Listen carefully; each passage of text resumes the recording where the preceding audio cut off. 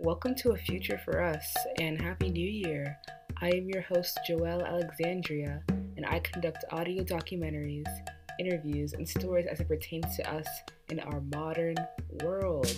Check out our Instagram, A Future for Us, and for inquiries, email afutureforus99@gmail.com. If you want to get to know me a little more, follow my public account at joelle.a.alexandria, JOELLE, and my Twitter at WJoelleA. In this episode, I sit down with Vanessa Gallant, the producer and now documentarian, in her journey to document how COVID-19 has impacted the field of education in the United States for students and teachers alike. Her new COVID-19 documentary, Toxic Positivity, is an independent film about the toxic positivity surrounding our lives when we fail to acknowledge the inequity and inequality in education. I actually thought this was a pretty clever title because many people are really trying to make the best of their current situations and assume other people have the same agency as they do, thus creating a false reality that everything is okay when it's actually not okay. Join us as we talk about Gallant's behind-the-scenes journey through the making of an indie film. This includes her experience as a producer in the industry, how TikTok inspired her, advice for young content creators and artists, as well as the expectations of creating this indie film. Welcome to part 1 of Creating Toxic Positivity.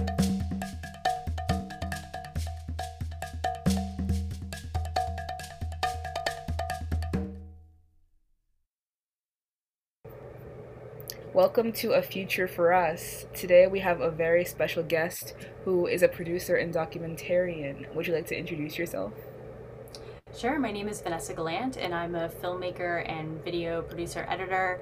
I've done all kinds of video work from news, events, corporate, commercial, and short form documentary films. But today I'm here to talk about a new film that I'm doing that is a feature-length film called Toxic Positivity. Ooh, that's the first I'm hearing of the title, so I got really excited. So thank you so much for coming onto the show. Today's episode will be about your upcoming COVID-19 documentary, Toxic Positivity. So can you speak more about this film in terms of the goal and narrative you're trying to portray? Sure, and first of all, thanks so much for having me. I'm really excited to be here. So the film, again, the title is Toxic Positivity. We just came up with the title very recently. And the film is about the educational system in the US, specifically public education, and how COVID has impacted the film. I originally was like, I want to do something about COVID and I don't know what, like some industry, and I was kind of talking to all sorts of people about different ideas, but I started talking to teachers and parents about the struggles of this school year, and it was just very interesting to me, and it was like, this is a really important topic, like someone needs to be talking about it, because I don't see, it is talked about, but the way it's talked about is kind of, it's not the full story. So the documentary, one of the goals is to really kind of give the full story of what has been happening in schools this year. So the film is going to feature teachers, students, parents, and some experts talking about the process of reopening schools and virtual learning and how that's been working and not working. I think what we've been seeing is that there are a lot of holes in education. There's a lot of inequity in education. And I think this was known before, but during COVID, I think we're really learning that it's worse than we imagined. And COVID has just really exposed all these gaps and just put it on a national stage. So that's kind of the main goal, but there are some other goals too. Like I'm really interested in featuring what the impacts have been on the learning and developmental process for kids, and then mental health for like everybody, like all the adults, all the kids, like what are the long and short-term mental health implications of all of this? It's been a tough year. It really, really has, but I feel like everybody has this really awakened optimism due to the new year. You gotta remember that COVID-19 won't go away just because it's just because the clock struck midnight and now it's 2021. I think we can learn a lot from 2020. So I guess toxic positivity, the title, does that come in terms with how people are treating the pandemic as educators and as students, as something you gotta just keep smiling, you gotta just keep moving, and just keep trying to make the best of it? Yeah, so I came up with the title because I kept hearing that term constantly, mostly from teachers and parents. I haven't really heard any students say that, but a lot of teachers have been saying, like, you know, we're expected to just keep a smile on our face, be like, everything's fine, there's nothing wrong here. And then parents are kind of like in the same situation where they're just like, a lot of them are talking about how they just like don't know what to tell kids. Like, it's so difficult to have like the conversation. They have to have some kind of conversation, but it's like, you know, you don't want to scare your kids. So it's like a lot of like, yeah, things are not great right now, and yeah, you can't go to school like with your friends, or like if you do go to school with your friends, you gotta stay really far away from them and don't touch them or get too close, and don't, sharing is good, but don't do that right now. And stuff like that. And then also be like, but it's okay, it's really okay, everything's fine. So I'm hearing that a lot. So and I just thought it was an interesting concept. And I don't know, I also love irony, and I love the irony in that term. So I it's possible it could change again, but for right now, that is the working title of the film, and I'm pretty happy with it. Yeah, it seems like something we can all definitely relate to. Is this your first film or documentary? This is the first feature-length documentary film I'm doing on my own. I've worked on tons of documentary, short form, and feature-length films, but I've never produced one on my own before. So this is my first one I'm producing solo.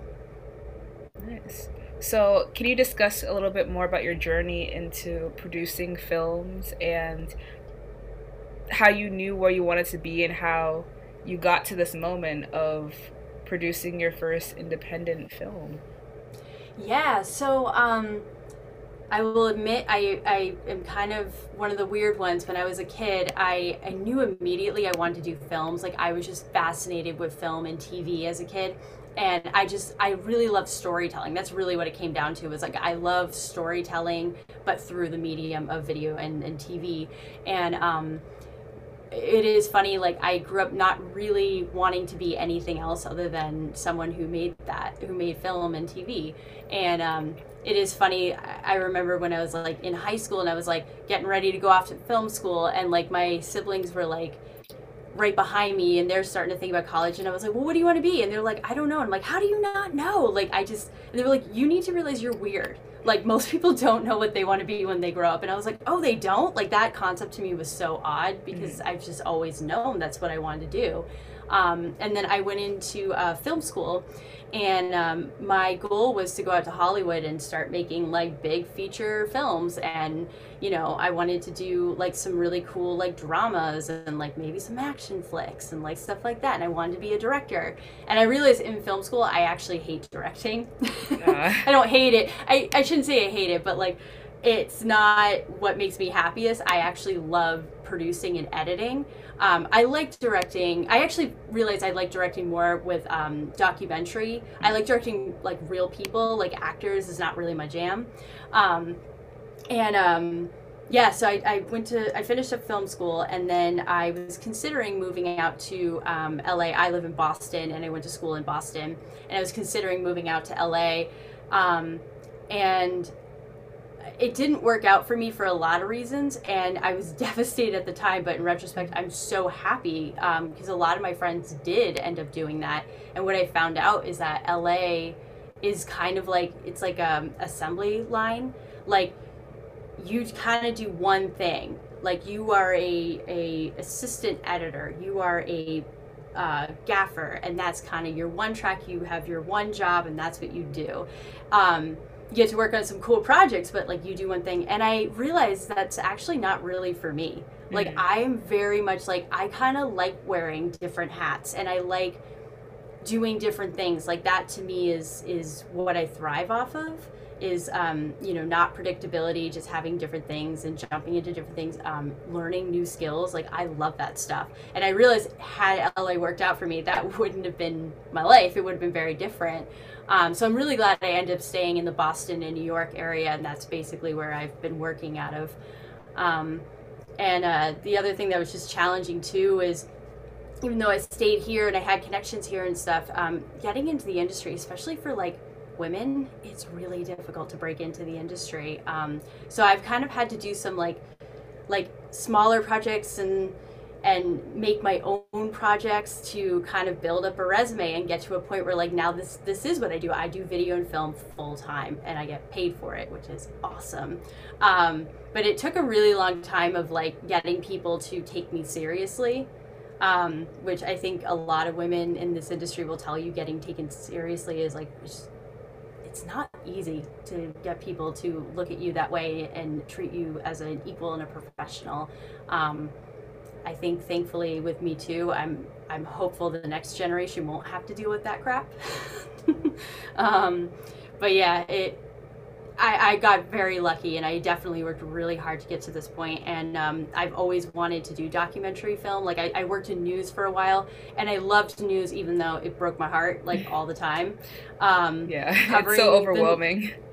It is, yeah. And I got to the point where like I covered some really big stories that were horrible, and I was like, this isn't for me. I don't want to do this anymore. So then I ended up moving into a corporate position where like I was doing kind of short form documentary, and I actually really love that because it's kind of like news. It's a style of news, but it's like more storytelling based. And I loved that, even though I didn't really love that job very much, but I loved that aspect of it. So then I was like, I want to do a feature-length documentary film one day, and I just kept thinking about it, and I couldn't figure out exactly what the topic was. And then with COVID, I was like, yeah, there's definitely some opportunities here, and also like I can do it remotely. I don't have to fly all over the country and come up with a budget for that. Like I can do remote interviews and such with all the technology that's available now. Yeah, it reminds me of the new style of movies where they're very meta. Have you seen the movie called Searching, where they have the whole story on the format of from the perspective of an iPad? Like they're filming him opening and closing documents and just like asking himself questions about where his daughter possibly, let me stop because I don't want to give too much away, but that sort of reminds me of kind of like a journey unseen, but at the same time so accessible, something that we can all relate to.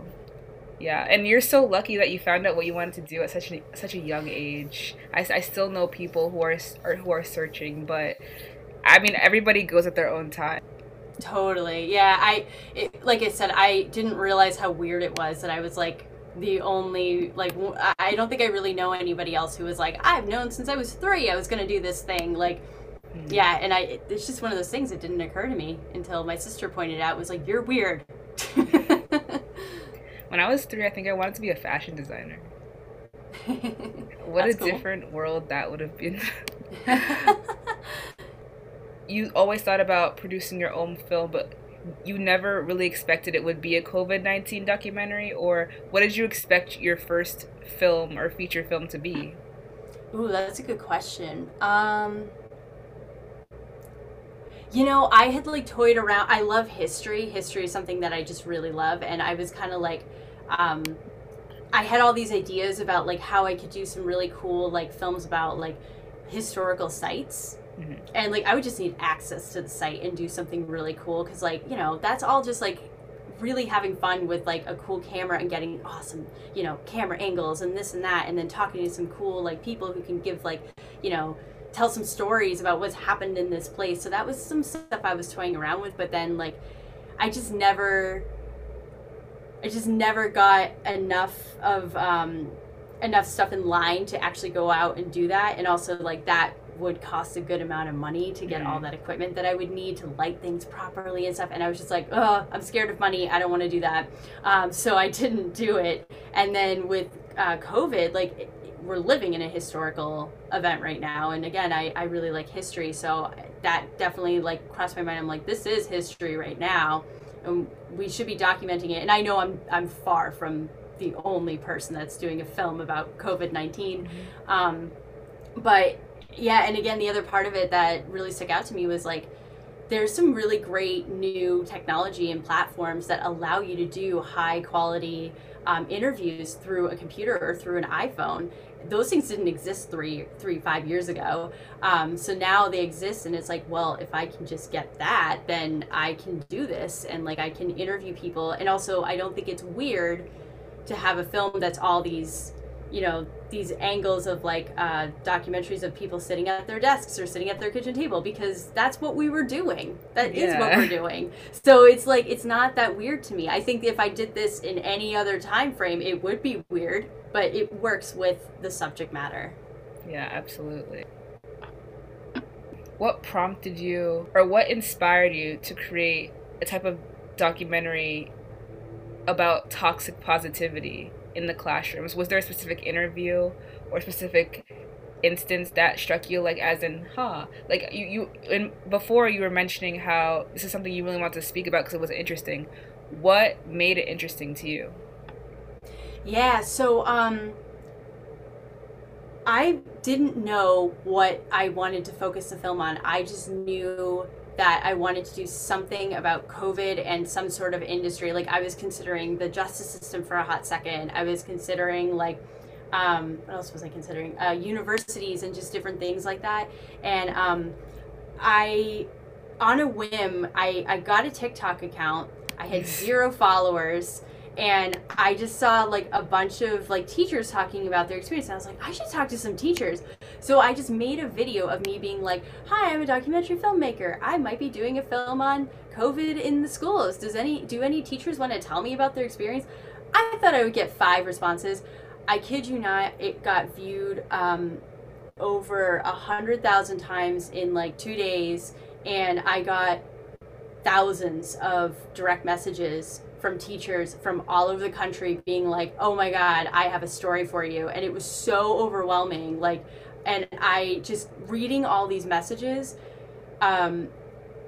it was so inspiring because like, yes, there was like some stuff that was like, it's so difficult. But then there was like, some people had some great silver linings, and some people were like, actually, I think we have learned so many great things that I don't think we ever would have learned otherwise. And that to me really was like, oh, that's cool.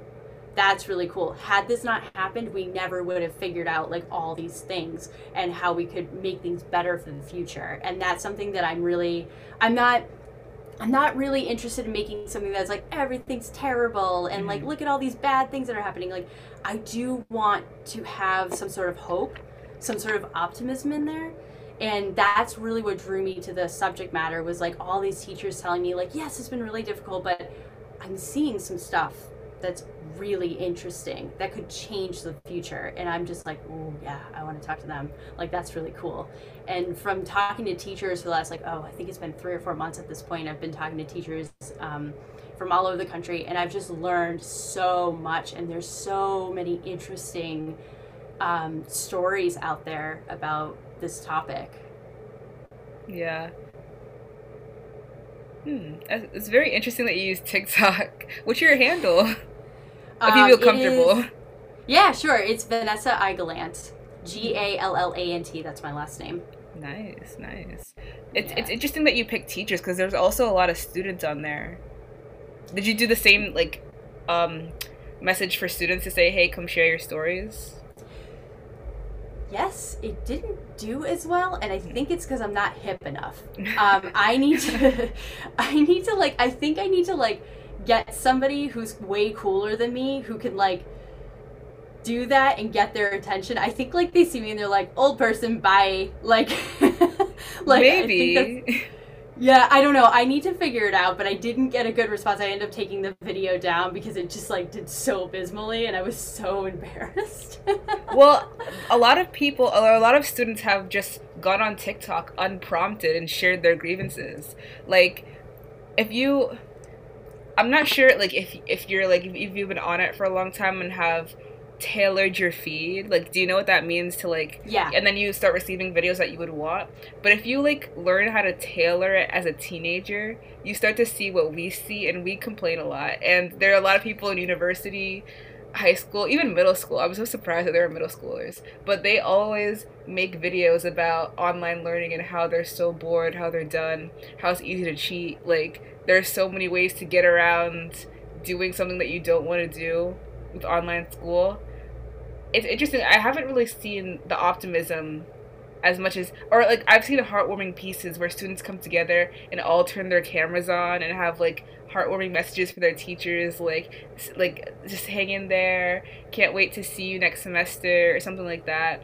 It's always sweet, but there's definitely a lot more complaining than there is actually enjoying this experience.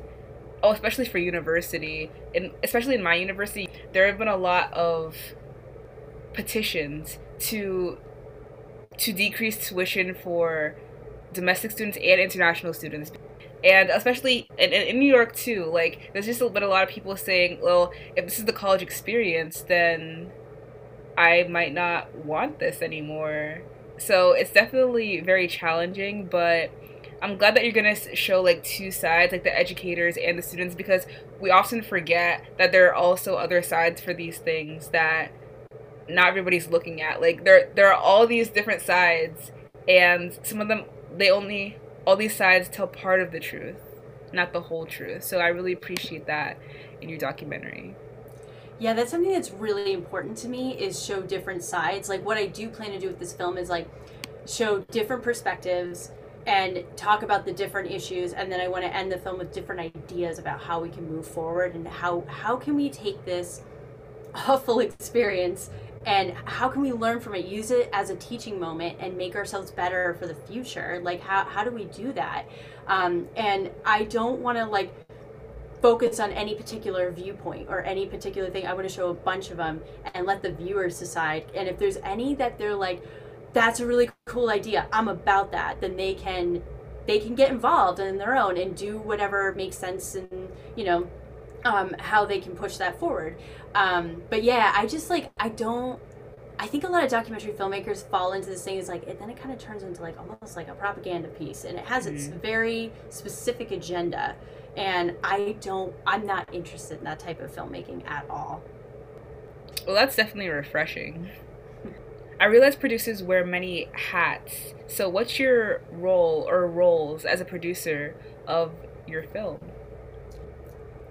What I've kind of learned is that there's like two main types of producers, and this is kind of industry wide. There's like the creative producer, which is what I've always done, which is like, you're more involved with like shaping the story and like, finding talent to interview, and scheduling and all that. And then there's like the more businessy side of producing, which I have actually never done before. And the businessy side of producing is like the people who figure out the money and figure out distribution and figure out getting it out there, getting eyeballs on it. That is new for me. That's a new hat. I've never worn that hat before, and it's been really interesting. Having to learn all this stuff. I'm actually about to embark on a fundraising campaign. I've never had to do that before. So I'm learning. I'm really, really lucky though. I happen to know a lot of amazing people who fundraise for a living. Mm-hmm. So I've just been like texting them like, hey, you got 5 minutes? Can you answer this question for me?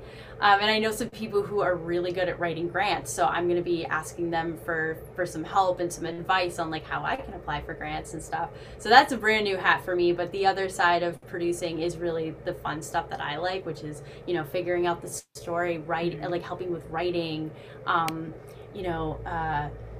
figuring out who to interview, and figuring out what points we want to make in this film, and like what we want viewers to think and feel, and what they should get out of it. That stuff to me is like the most fun. Yeah, I can imagine. I think that, and especially pushing out something and trying to get people to watch it, it's so personal, because this is your work, right? Like, it's like, this is my heart, this is what I've been pouring into, please look at it. Like, that's kind of what I've been doing for my podcast as well. because when I produce episodes, now I have to go to different people and be like, hey, look at this, guys. Or not, like, I don't see it as this, but it's seen as very much very. But you have to be in their face. That's the thing. You have to do it and say, here, look at it, and let them choose whether they want to watch it or not. So it's definitely very scary as a content producer and just a person who makes art. How do you feel about that? Yeah, yeah, it's terrifying. It's so terrifying. I've been doing video and film stuff for almost 13 years now, and I always, whenever I finish a project, the ones I care about anyway, the ones that I like put a lot of like effort into, I get so nervous when it like goes online, and I'm like, oh God, is anyone gonna watch it? Is anyone gonna is anyone gonna like it? I don't. This is stupid that I'm staring at Facebook looking for like that thumbs up. Like, this is stupid, but I need that. Like, I feel like you need like validation that your time was spent wisely, your effort was spent wisely. I do know with this film, it's gonna be really rough. Like, one thing that I do hope to do is get it into some film festivals. We'll see.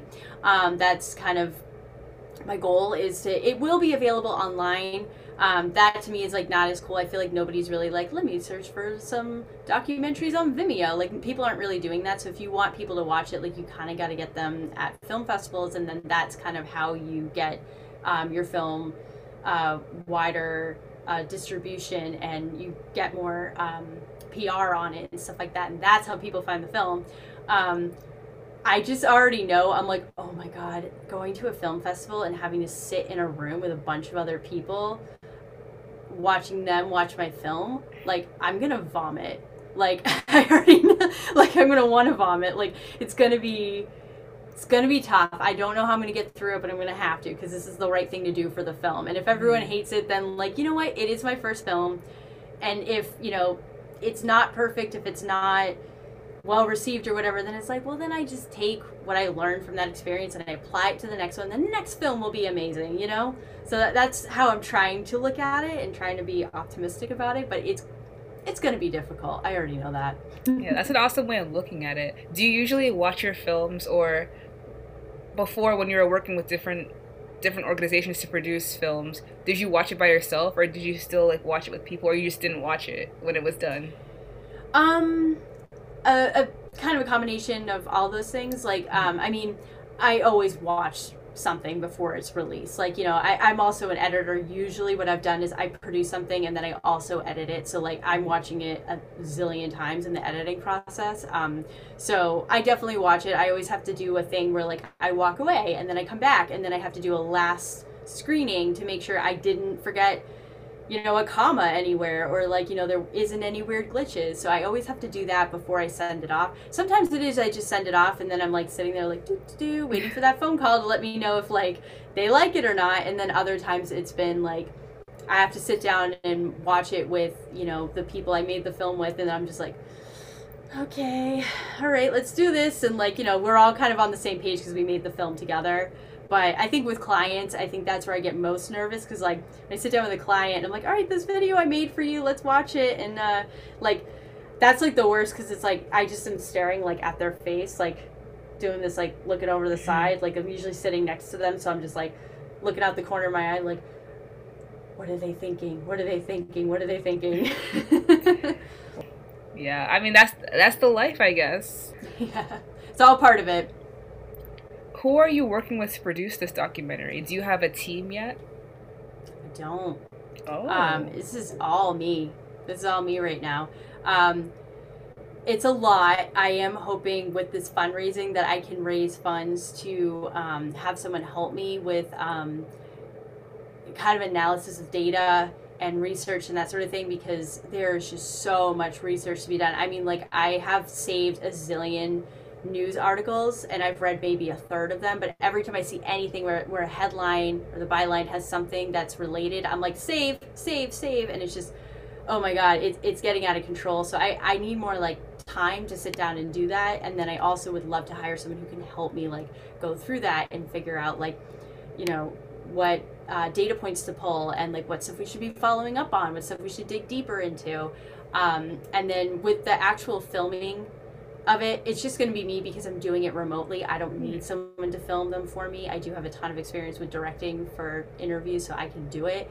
And then with editing, I am an editor. I started off as an editor, so like I'm planning to do the editing, although I think I may need some help with that too, so I'm gonna also try to raise funds for some additional help with some of the more specific parts of editing, like sound. I'm a picture editor. Sound editing, I know how to do some of it, but I'm not an expert in it, so I'd love to hire an expert to actually like make it sound really, really pretty. And there'll be some other like things I need to some other roles that I'll need to hire for eventually. Yeah. And something I recently learned is a specific term usually used in podcasts and in film as well, especially documentaries. It's called scoring. When you just add music to heighten a moment. If you want something to be dramatic, you usually add the little orchestras coming in, like the flurry of strings and stuff. If you want something calm, you chimes or like calm music. I don't know, nice calming music. And that's definitely something I've had to learn as well, just scoring the podcast to create a story. I think it's very interesting. Did you send out any job posting? Not yet. I'm not there yet. I want to make sure I have funds to pay people. What I don't want to do is, first of all, I'm a huge proponent of like, artists should not work for free. We are asked to work for free all the time, and it's inappropriate. Like, we have bills to pay too.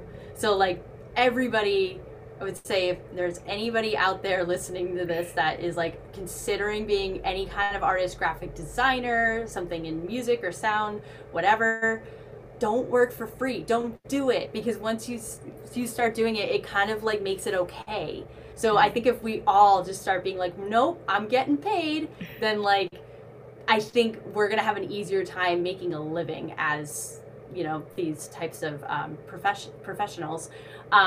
So yeah, I don't want to hire anybody or like start even talking to people about it until I know I have the funds to pay them, and I want to make sure people are paid what they deserve to be paid. That's really important to me too. I don't want to underpay anybody. So yeah, I'm also just really kind of figuring out exactly what I need, because I want to make sure that I'm very specific so that I'm not going back and being like, oh, could you do this one other thing? Could you do this one other thing? Or like, could you do this? Like, I want to be very specific, because I hate when people do that to me. Like, they hire me for one thing and then they're like, actually, could you add this other like 6 clips to it? And I'm like, what? That's not what we talked about. So I don't want to be that person to other people. Yeah, that's definitely smart, and just get people comfortable working with you, and just the trust. Yeah.